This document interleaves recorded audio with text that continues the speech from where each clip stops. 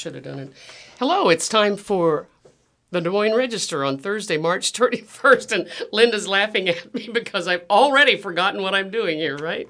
Well, we've got a lot going on this morning. First of all, I need to tell you that all material heard on Iris is intended solely for the use of Iowans with a print disability. My name is Twyla Glenn, and my partner at the microphone for the next 30 minutes. I've got to make my microphone. Boy, I didn't get it done here. Well, I'll tell you why. Things are busy today. We've got a visitor in the studio. His name is Kirk Anderson, and he's going to start reading for you folks tomorrow. So he's here learning the ropes. Say hello, Kirk. Hey, good morning, everybody. So you'll have a chance to listen to Kirk tomorrow, and we hope we teach him well today. He's not gotten a good lesson so far. So let me tell you that for the first hour, we will cover local and national news from the Des Moines Register and USA Today. Our second hour starts with birthdays and obituaries, followed by opinions, sports, and lifestyle news. We'll wrap up our broadcast with Dear Abby. Support for today's reading comes from the Des Moines Register and donations from individuals and listeners like you. Learn how you can help keep the volunteer Voices of Iris going strong at iowaradioreading.org. Now let's take a look at the weather and headlines from today's Des Moines Register. According to AccuWeather across the state today, it should be cloudy, winds southeast 8 to 16 miles per hour, a couple of showers tonight, and a couple of showers early, then occasional rain and drizzle to the east. And looking more closely at the forecast through the weekend for central Iowa, today and tonight we'll see a high of 50 and a low of 38, cloudy, winds southeast 8 to 16 miles per hour, a couple of showers tonight with winds south-southeast 10 to 20 miles per hour. On Friday, cooler with a morning shower, high of 44 and a low of 22. On Saturday, sunny, then clouds and chilly with a high of 41 and a low of 35. And on Sunday, should be rain with a thunderstorm with a high of 51 and a low of 43. And looking at our precipitation in the 24 hours through 4 p.m. Wednesday, we had 0 precipitation. The month to date, we've seen 0.7 of an inch against a normal of 1.3 inches.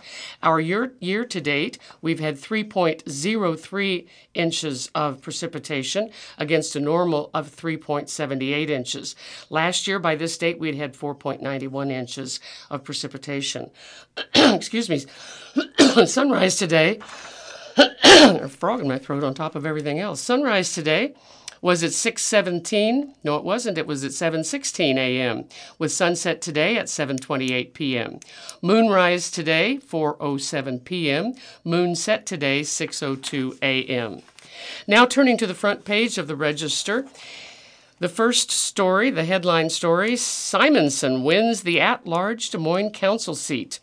And an Iowa poll story on the recent Iowa poll, another piece of information out of that. GOP enjoys an edge of 3 to 4 U.S. House contests. And the Iowa House votes to make what they call illegal re-entry into the state a crime. Now here with the first story is Linda. Well, I'll read about the city council election.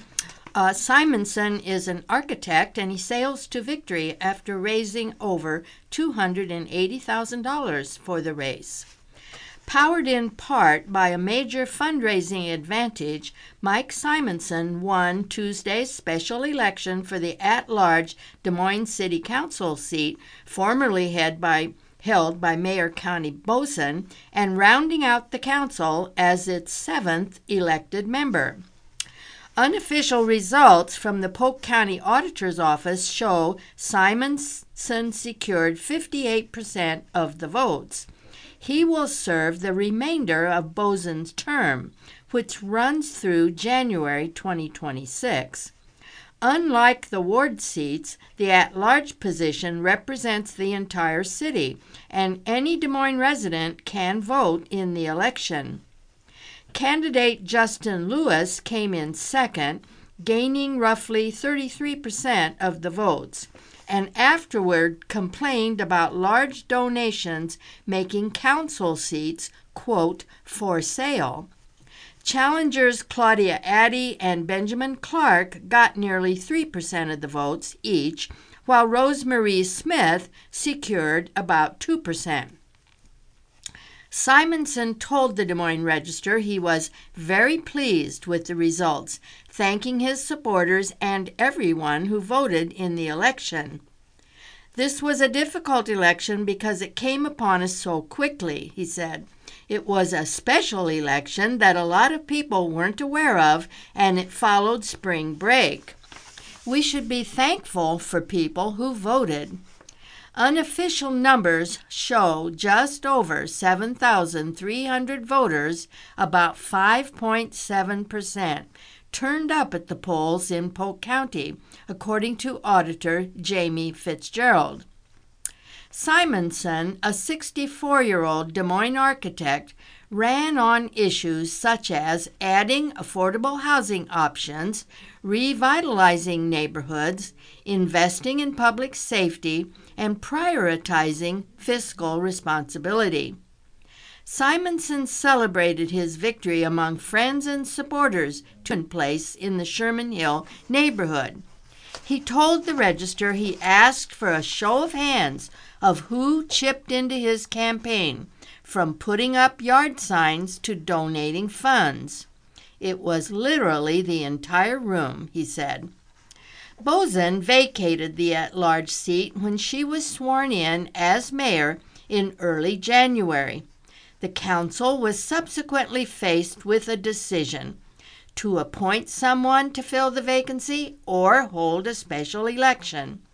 The council chose the latter in a January meeting, giving Simonson and his 4 challengers less than 3 months to persuade voters.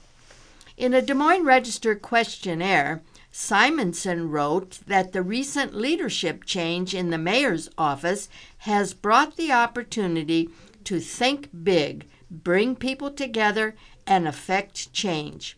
I have the abilities and relationships to contribute to the change effort for the betterment of Des Moines. Simonson raised big money to fund his campaign for the special election, amassing $282,113 from more than 260 cash and in-kind contributions within 3 months, according to filings with the Iowa Ethics and Campaign Disclosure Board. That amount nearly surpasses funds raised by City Council member Josh Mandelbaum for his mayoral bid, bringing in $283,768 in cash and in-kind contributions between January 2023 and the end of October 2023. Simonson was the only one of the 5 at-large candidates who filed campaign finance information to the Disclosure Board, the state agency responsible for administering campaign finance laws. Much of Simonson's financial support came from area developers and real estate investors who collectively contributed thousands of dollars to his campaign. Simonson lives in the Greenwood neighborhood and has served on multiple Des Moines city government commissions and boards, including Plan and Zoning Commission, Parks and Recreation, and the Housing Appeals Board. So what are some of the priorities for his first few months? Simonson told the Register he wants to start meeting with city council members to hear more about their priorities within the 4 city wards, as well as attend neighborhood association meetings he wasn't able to get to during the campaign to address residents' concerns. Simonson said approving the city budget for the next fiscal year, starting July 1st, is a critical item. He said he also wants to begin working on his other top priorities, including homelessness, housing security, and support for Des Moines public schools. So what's next for runner-up Justin Lewis? Lewis, a 34-year-old landscaping business owner, ran for the at-large seat to break barriers and build bridges between city government and our communities, he wrote in a Register questionnaire. Lewis's priorities included criminal justice reform, affordable housing, food security, and neighborhood revitalization. These seats are for sale, and that has to change, Lewis told the Register following the election results, pointing to the sum of money Simonson raised for his campaign. He also lamented the low turnout. So, if we actually want to beat money, we have to show up at the polls, he said. And that's not me blaming residents. That's not residents' fault. That is the system that is created for them not to go to the polls. Still, Lewis said he received more positive feedback this election cycle compared to his failed bid for the same seat in 2021. He said he ran a pretty organic campaign made up of door knocking, handing out flyers, and hosting events. He estimates his campaign spent about $12,000. He says the outcome of the election isn't going to stop him from potentially pursuing other city council seats once they open. In the meantime, Lewis says he wants to use social media to help residents be aware of what's going on at city council meetings. So who were the 5 candidates running for the at-large seat? Also in the running for the at-large seat were Addy, Clark, and Smith. Robert Pate was on the ballot, but suspended his campaign in early March. Addy, a 74-year-old retired physician, told the Register she believed she was the best candidate to carry on the work current council members already do. She ran to address issues such as waste management, transportation and city communication, as well as clearing junk cars from properties. Clark, a 53-year-old merchandising assistant at a state center farm, said he was running to advocate for lower taxes, better mental health services, more trade school opportunities, and services for veterans. And Smith, a self-employed computer programmer, wanted to make a difference in the lives of Des Moines community members, she wrote in a Register questionnaire. Smith, who ran for the Ward 1 seat in November, wanted to address homelessness as well as advocate for the Des Moines Regional Transit Authority and criminal justice reform. And this next article is from the recent Iowa poll, which the Register claims as an exclusive since 1943. The GOP enjoys the edge in 3 of 4 U.S. House seats here in Iowa. Iowa's likely voters prefer a Republican candidate over a Democrat in 3 of the state's 4 congressional districts as the November elections approach, the latest Des Moines Register Mediacom Iowa poll shows. Republicans hold a wide double-digit lead in the 2nd Congressional District in northeastern Iowa and the 4th District in western Iowa, and a slight edge in the 3rd District, which includes Des Moines and south central Iowa. But a Democratic candidate holds a narrow advantage in the 1st District in southeast Iowa. The results come as candidates gear up for a slate of primary elections in June and then the November general election. In 2022, Republicans delivered a red wave of results in Iowa, sending a full slate of Republicans to Congress for the first time in decades. Now, Democrats are hoping to wrest back some measure of influence in what could be an unpredictable election year. Former Republican President Donald Trump, who is facing dozens of felony charges across 4 criminal cases, is again challenging Democratic President Joe Biden, who remains deeply unpopular in Iowa, at the top of the ticket, potentially creating unusual ripple effects for candidates running down the ballot. Overall, Iowa's likely voters say they would prefer a Republican congressional candidate to a Democrat by a 17 percentage point margin, 54% to 37%. In each of the congressional districts, the results are as follows. In the 1st District, 45% Republican, 49% Democrat. 2nd District, 61% Republican, 33% Democrat. 3rd District, 47% Republican, 44% Democrat. In the 4th District, 63% Republican, 24% Democrat. This will be the second time Iowans will cast votes for candidates using the current congressional maps, which were redrawn in the redistricting process in 2020. Seltzer and Company conducted the poll of 804 Iowa adults from February 25 to 28, and it has a margin of error of plus or minus 3.5 percentage points. The questions of 640 likely voters have a margin of error of plus or minus 3.9 percentage points. For the congressional districts, the margin of error ranges from plus or minus 6.7 to 7.1 percentage points. Competitive races could be brewing in the 1st District, which includes Davenport, and the 3rd District, which includes Des Moines. The Democratic Congressional Campaign Committee has identified both seats for its first wave of endorsements in the group's Red to Blue program, targeting key pickup opportunities. Republican U.S. Representative Zach Nunn won the 3rd District by less than a percentage point in 2020. The Iowa poll gives the Republican candidate a 3-point lead.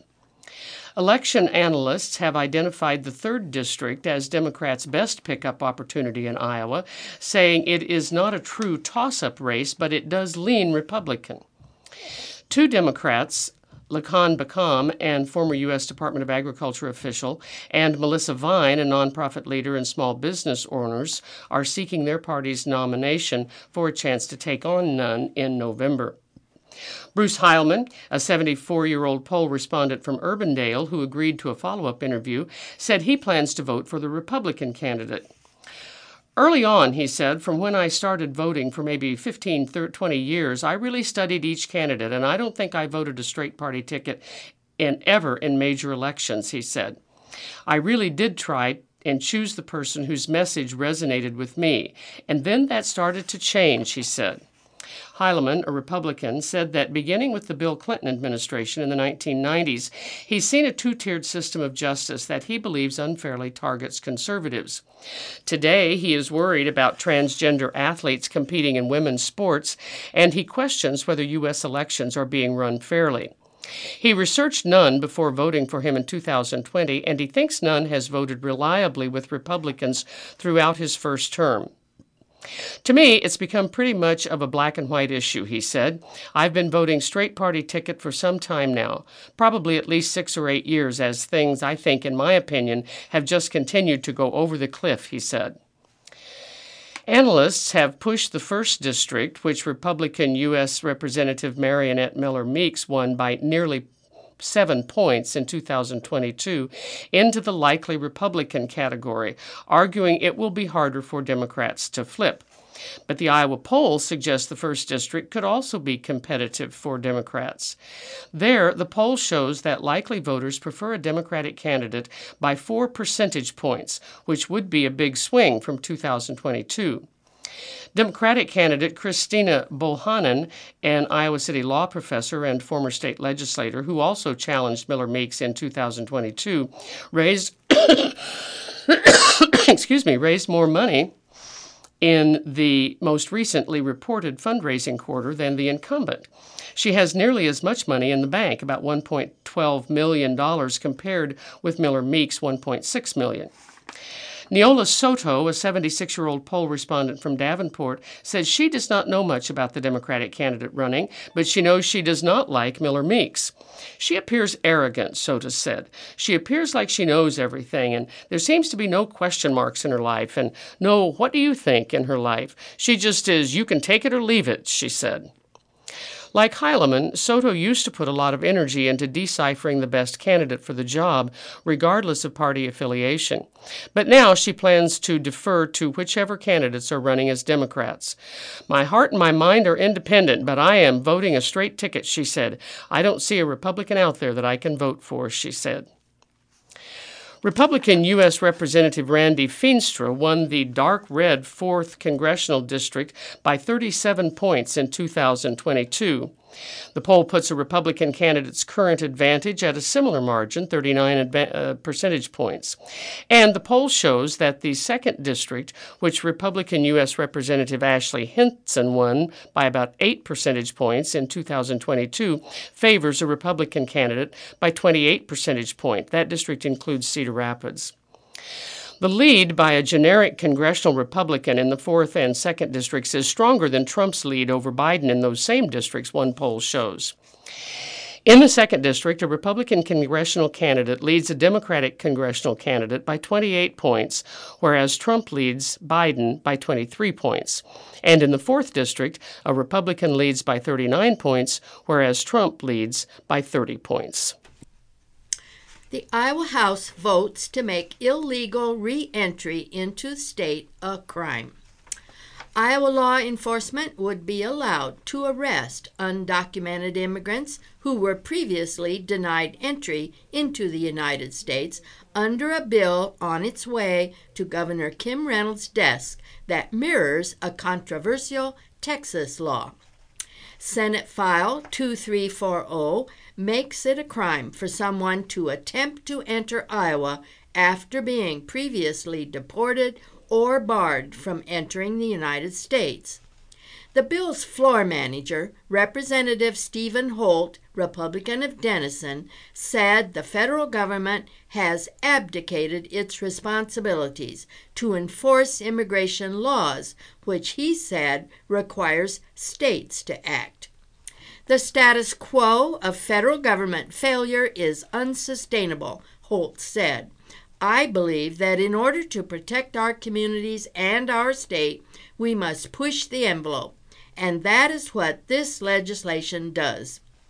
Representative Sammy Sheets, Democrat of Cedar Rapids, whose mother and partner are immigrants, said the bill will foster fear among immigrant communities and potentially hinder their cooperation with law enforcement in other situations. Illegal immigration is a serious problem that requires action, yet the approach laid out in this bill misses the heart of what it truly means to address this issue with compassion, wisdom, and effectiveness, he said. House lawmakers voted 64-30 to pass the measure Tuesday. All but one Republican present voted in favor of the bill. They were joined by 3 Democrats, Representatives John Forbes, Democrat of Urbandale, Keenan Judge, Democrat Waukee, and Josh Turek, Democrat of Council Bluffs.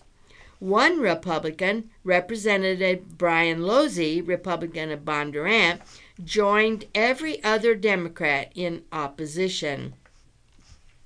The Senate previously passed the bill along party lines on March 5th, so the House vote sends the measure to Reynolds for her signature. Reynolds said in a statement Tuesday that she intends to sign the bill into law. President Biden and his administration have failed to enforce our immigration laws, and in doing so have compromised the sovereignty of our nation and the safety of its people, Reynolds said. States have stepped in to secure the border, preventing illegal migrants from entering our country and protecting our citizens. Americans deserve nothing less. Once Reynolds signs the measure, it will take effect July 1st. The Texas law is currently blocked from taking effect while a legal challenge plays out after a series of back-and-forth rulings on Tuesday.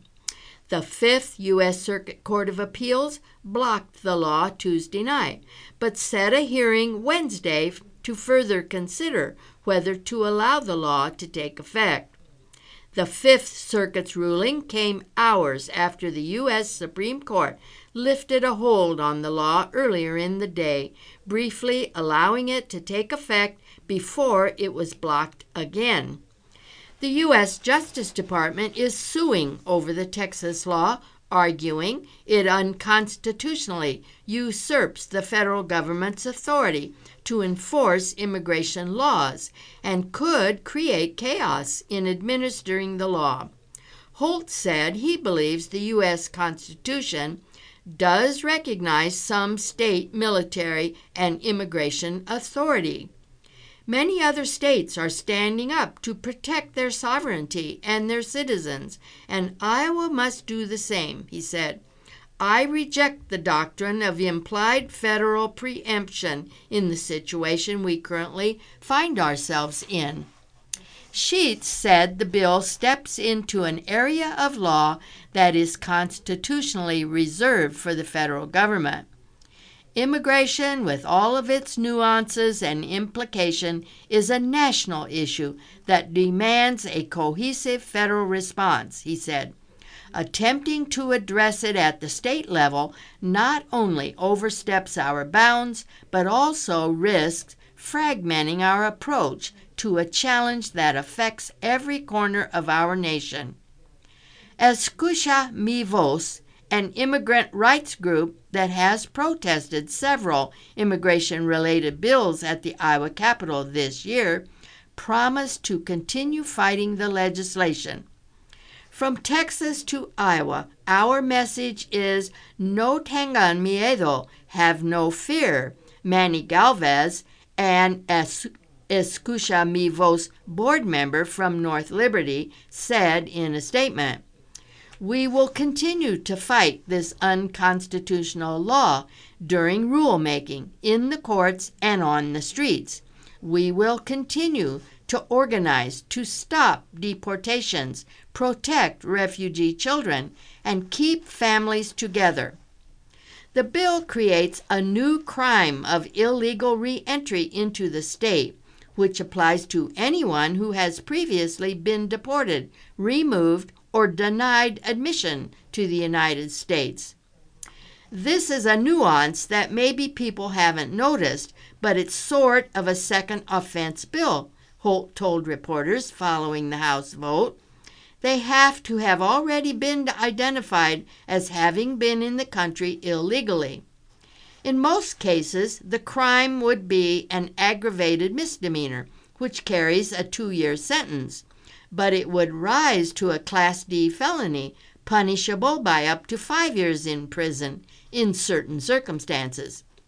And the crime would become a Class C felony, punishable by up to 10 years in prison if the person was arrested for allegedly committing another felony.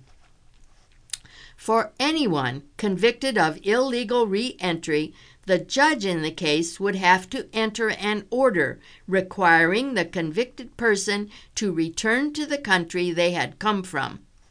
The bill forbids law enforcement officers from arresting someone if the person is in a school, a place of worship, a healthcare facility, or a facility for survivors of sexual assault. And the legislation provides legal immunity for local law enforcement and other government officials responsible for enforcing the measure. Iowa Republicans have considered several bills this year intended to deter illegal immigration, over protests from critics who describe the legislation as anti-immigrant. However, the other immigration measures failed to clear a legislative deadline last week and are no longer eligible for consideration this year. Those bills include a Senate-passed measure to require Iowa businesses to use the federal E-Verify system to determine whether their employees are legally in the country, a bill to bar undocumented immigrants from receiving in-state tuition rates at Iowa's public universities, and a measure passed by the House that would create a new crime of smuggling an undocumented immigrant.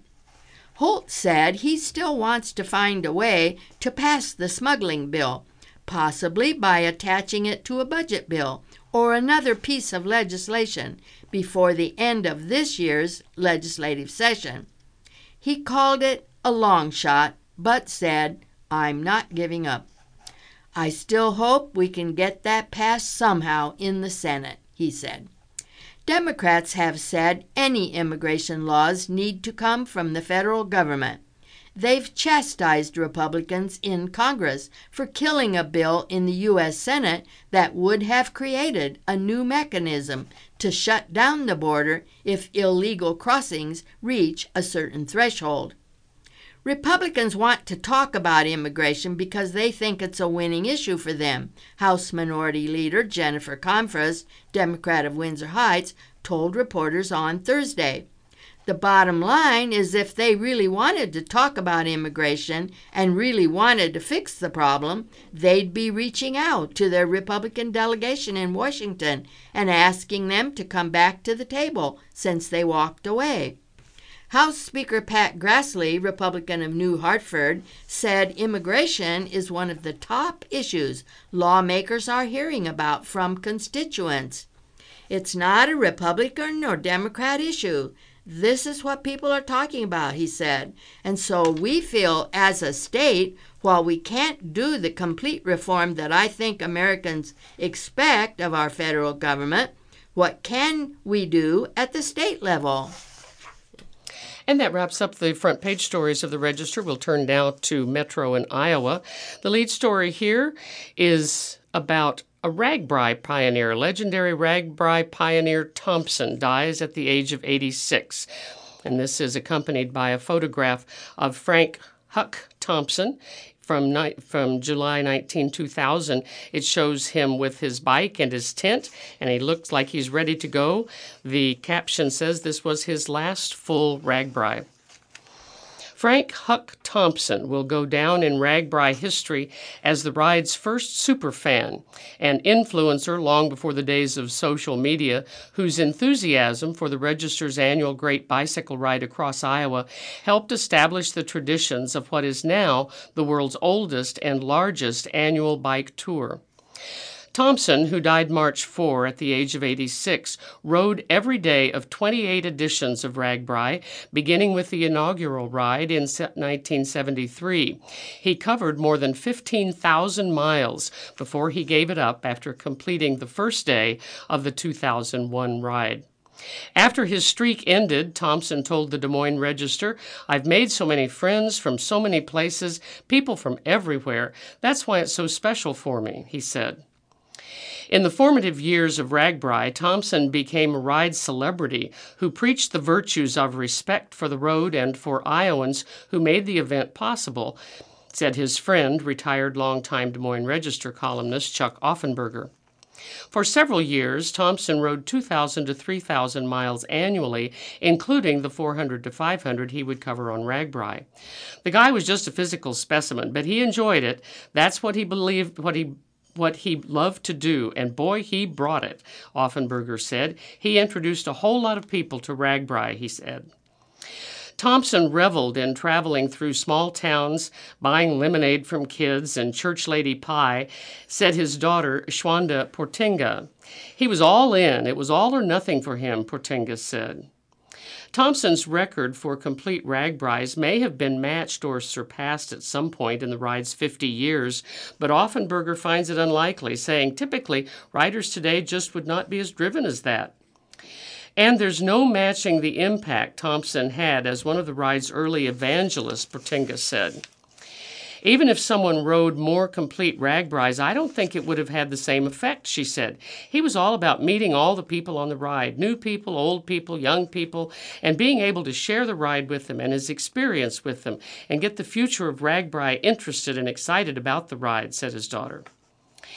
During his 28-year streak, Thompson endured RAGBRAI's most legendary extremes.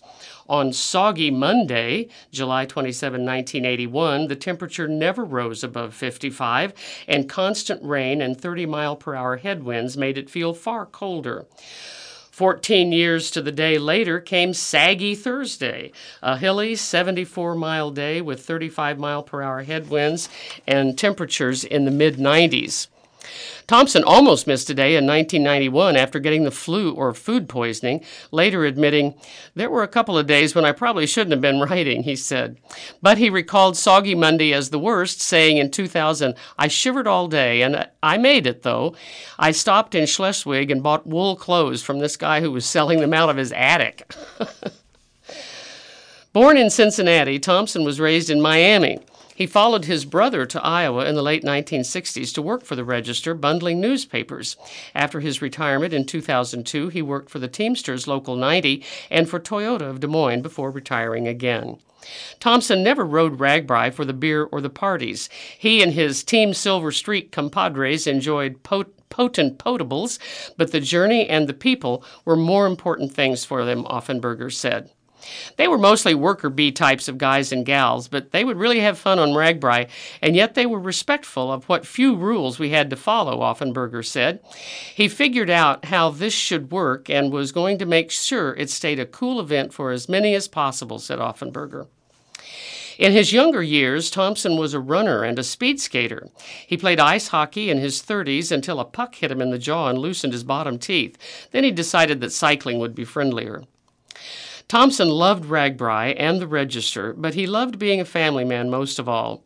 Each year after RAGBRAI, the family drove from the ending town to the Lake of the Ozarks in mid-Missouri, and he checked out for a week, Portenga said. The next thing you know, Sunday afternoon, he's laid out on the lake on his raft drinking a beer, Portenga said. That was our 2 weeks of vacation in the summer every year, she added. In retirement, he enjoyed the company of his 6 granddaughters, Portenga said. Thompson's tie to RAGBRAI began when John Karras, RAGBRAI co-founder and Register copy editor, told him in 1973 that he and Washington columnist Donald Call planned to ride their bikes across Iowa. Karras asked Thompson, then 36, if he wanted to join them. Thompson said in 1992. "I thought about it for 5 minutes and then went right in and put in for vacation," Tom said. He said it sounded like a great time. On August 25, 1973, the night before the first day of the inaugural trip, Thompson worked late into the night, then rode one of the trucks hauling newspapers to Sioux City to start the ride that morning. Over the years, Thompson's status on RAGBRAI became part of his identity. He would be wherever there was fun to be had, said Offenberger. But maintaining his record weighed on him, his daughter said. He likely rode a few too many years as he felt pressure to keep going, she said. On the first day of RAGBRAI 29 in 2001, Thompson left Sioux City to ride to Storm Lake just like he had 28 years before. But the day felt ominous. Overcast skies spit rain on the riders for much of the day. A 74-year-old rider from Storm Lake collapsed around 3 p.m. and died of a heart attack a few miles outside Storm Lake. Halfway through the day, Thompson, then 64, decided that he would not ride the second day. "It didn't feel right this year," he said at the time. "There wasn't anything wrong with the ride. I loved the ride. It was me. I wasn't ready physically, and I wasn't about to have a heart attack out there," he said. Thompson took his team's bus as far as Perry, the overnight town, on the 4th day. He saw a doctor, hoping to feel well enough to ride on, his daughter said. Instead, he went home to Des Moines with his family. Thompson rode his bike occasionally afterward, but he never returned to RAGBRAI, his daughter said. Last summer, RAGBRAI passed through Pleasant Hill, where Thompson lived in an independent living facility with his wife, Cheryl. After his wife, Cheryl, died in 2022. Portenga offered to take him to the route to see the cyclists pass by. He declined, saying he would watch it on television. Thompson was in hospice with a kidney disease for 3 months before dying. A celebration of life will be announced at a later date. Thompson will be remembered for his grit, work ethic, and most of all, is inspiring others to revel in things they love, his daughter said. That was always what was important to him, according to Portenga. Always have fun with whatever you're trying to do, she said. Bill would tweak police complaint process. Measure would make it harder to revoke certification. A bill advanced by Iowa lawmakers Tuesday would allow police to receive more information about complaints filed against them and raise the threshold for revoking an officer's certification. House Study Bill 738 would also add Iowa universities into a 2021 law that bans cities and counties from adopting policies that discourage the enforcement of any state, local, or municipal laws. The measure is backed by the Fraternal Order of Police, which helped craft the bill, and argues that it provides key additional protections for officers missed in the 2021 law. Multiple police chiefs and city leaders expressed concerns about several aspects at a subcommittee meeting, saying the bill could create more administrative hurdles and muddy the complaint process. Under the bill, an officer or their attorney can request and receive a complete copy of the officer's report and any video or audio from the incident that spurred a complaint against them. They would not be charged any fees, and receiving the information would not be considered disclosing public records. An interview of an officer related to a complaint also shall not be construed to be a hearing under the bill. Skylar Limpkeman, attorney for the Fraternal Order of Police, argued that officers who are asked to recount details of an incident weeks, months, years down the road are allowed the right to review and refresh their recollection. Doug Strzok, a lobbyist for the city of Waukee, argued that the language would stray from common practice and influence the officer who's under review. That's not how you handle it in a criminal case, Strzok said. If you want to give what was going on in the officer's mind, you don't have them review this material and then tell us what was going on. The Iowa Police Chiefs Association expressed concerns with how the bill outlined requirements for internal affairs complaints, saying a formal process involving attorneys and charges would burden administrators who would otherwise handle the matter informally. 95% of what we do is what I would consider retraining or addressing issues with offices that aren't necessarily going to be punitive, but they are violations of policy, said Greg Stallman, legislative chair for the IPCA. New language in the proposal would also raise the threshold by which officers can have their certification revoked. The bill would remove improper from that definition, meaning that only by violating law could an officer have their certification revoked. In addition, the bill specifies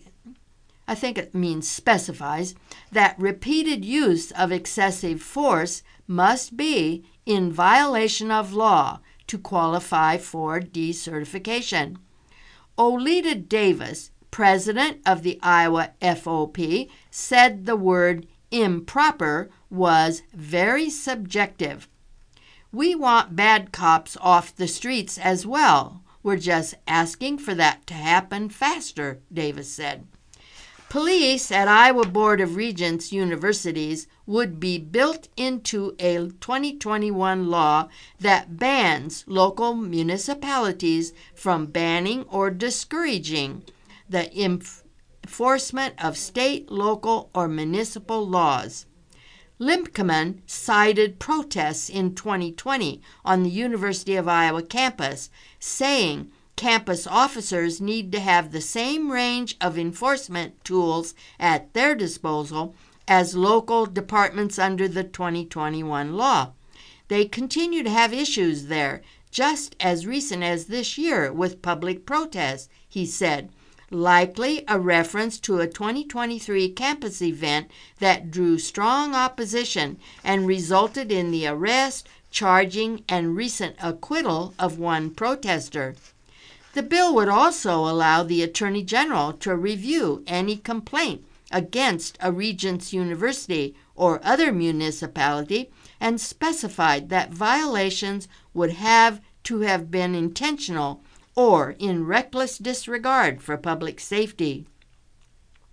Carol Ann Jensen, also with the Board of Regents, said the language could effectively make the AG's office both the defense and prosecutor for Regents universities, since they're state-run institutions.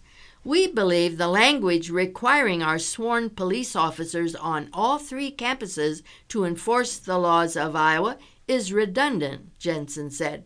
We believe we already do that and have the power to do that. Conviction in a fatal OWI crash is overturned. A Des Moines driver convicted of vehicular homicide by operating while intoxicated. I tried to say those. It just says OWI, but of course that means operating while intoxicated. In a 2020 crash is entitled to a new trial, the Iowa Supreme Court has ruled. David Dwight Jackson, now 55, whose driving privileges had been revoked, was driving a stolen car on August 9, 2020, when he crossed the center line on Martin Luther King Jr. Parkway and struck a 3-wheeled motorcycle coming in the other direction. The driver of the trike, Bolin Lovan, died of his injuries. Witnesses testified Jackson continued driving until striking a building, then left the scene. One woman who spoke with him said he appeared to be in a daze and confused, and that he claimed he had not been driving the vehicle. Officers located Jackson outside a nearby senior care facility where he attempted to run and was subdued with pepper spray. A blood test found he had methamphetamine in his system at the time of the crash. At his subsequent trial, Jackson testified he had borrowed the car from a neighbor and had not known that it was stolen. As for the crash itself, he claimed that he had a history of blacking out and had done so behind the wheel, saying he had no memory of the accident and had not realized until later that he had struck someone. In response, prosecutors called a jail health official to testify about Jackson's medical treatment there, showing the jail had treated him for detoxification but had no indication of any disorder that might have caused him to black out. Jackson was convicted of vehicular homicide by OWI, leaving the scene, reckless driving, and operating a vehicle without consent. On appeal, Jackson argued the district court had wrongly allowed prosecutors to bring up his medical record and that the administrator's testimony on the subject amounted to hearsay. The Iowa Court of Appeals upheld the verdict, but on further review, the Iowa Supreme Court partially reversed it, finding in a 4-3 decision that the administrator's testimony should not have been allowed. Jackson's appellate lawyer, Gary Dickey, declined to comment on the decision. Like most states, Iowa law permits hearsay evidence under a business records exception.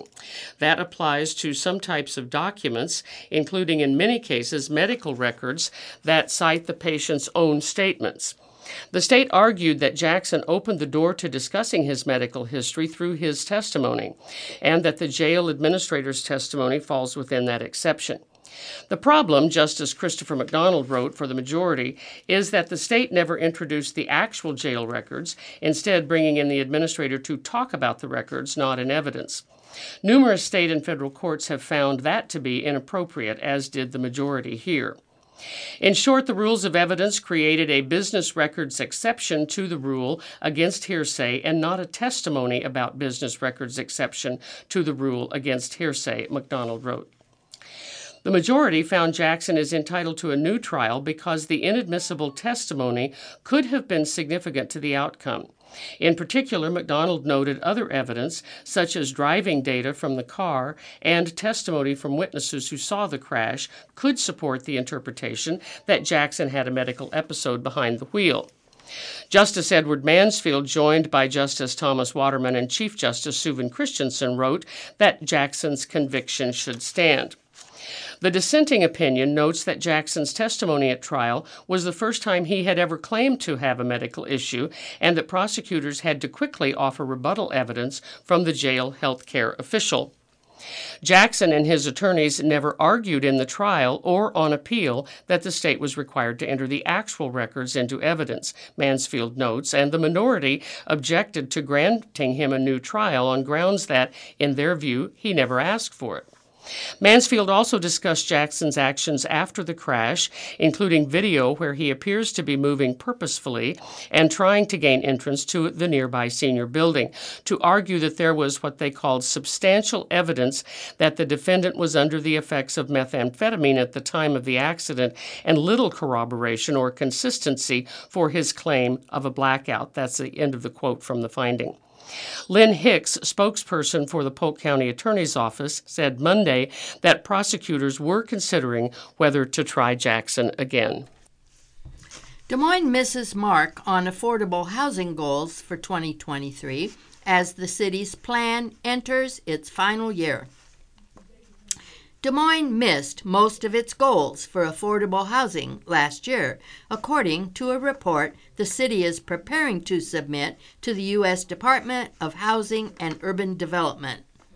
The failure comes at a time when nationwide housing costs are continuing to soar and even contributing to a health crisis, according to a November study published in the peer-reviewed journal Social Science and Medicine.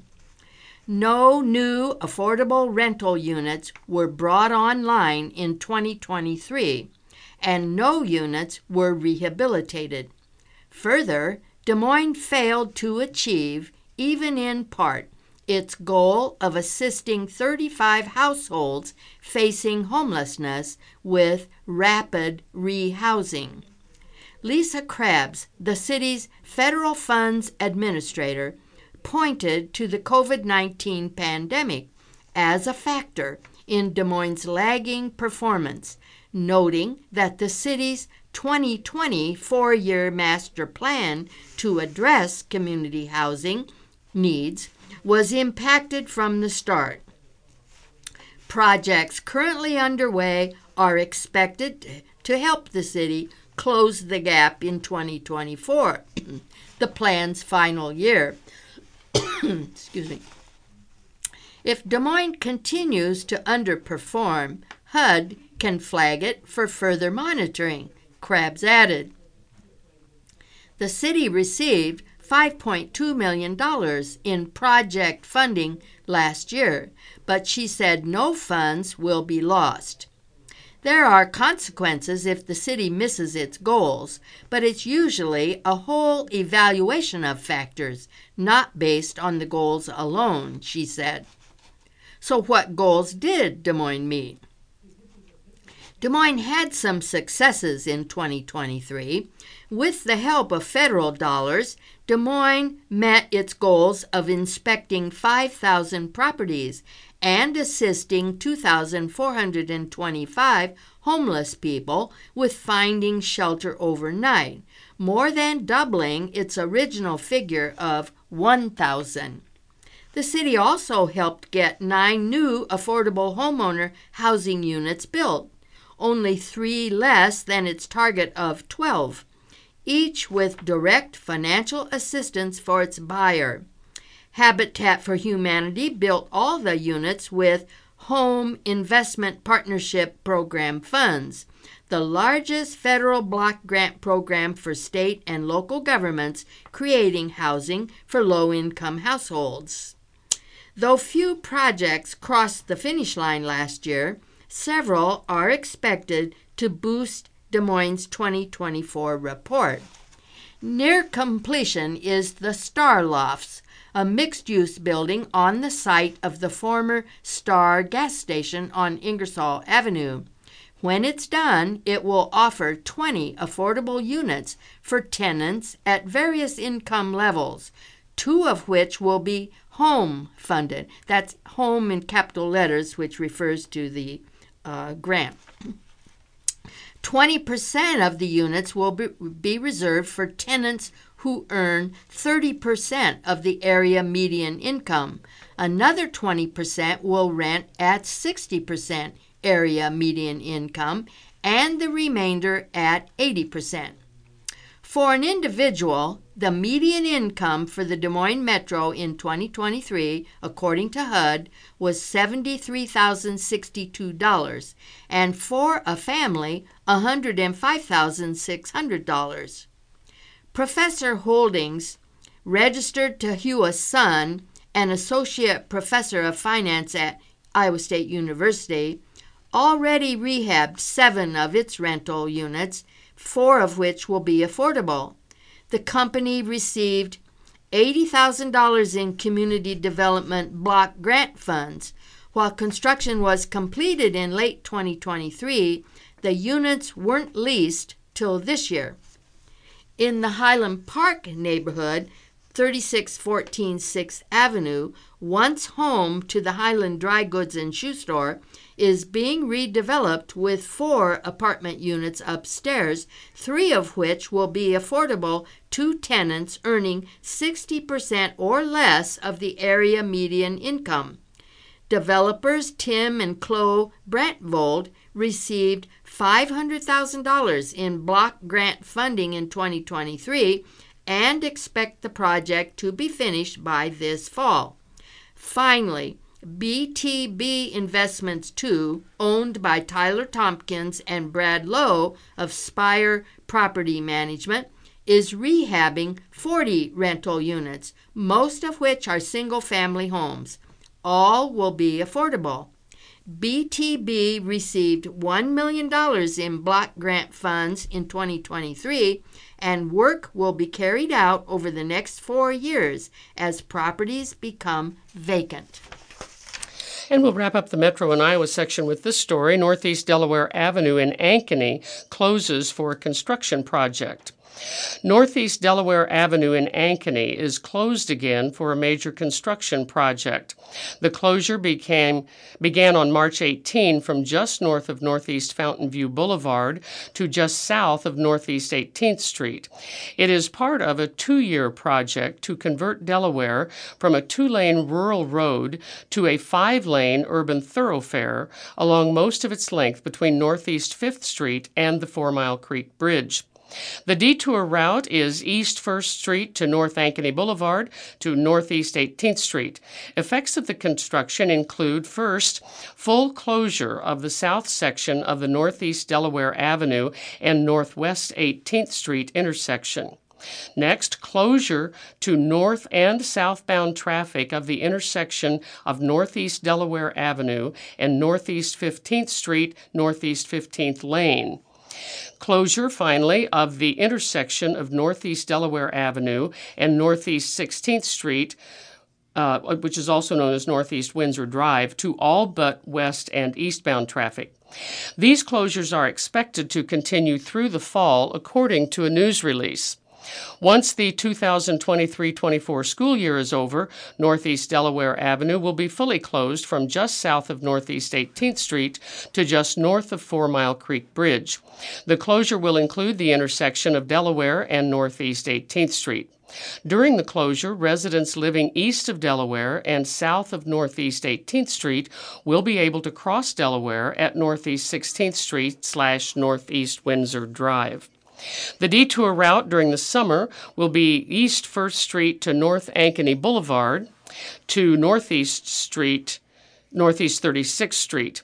The west and north sections of the Delaware/Northeast 18th Street intersection are scheduled to be open by the start of the 2024-25 school year at a minimum, according to the release from the city. The project is expected to be completed in the fall. Work on the $10 million project in 2023 included reconstructing Delaware from north to Northeast 5th Street to north of Northeast Fountain View Boulevard.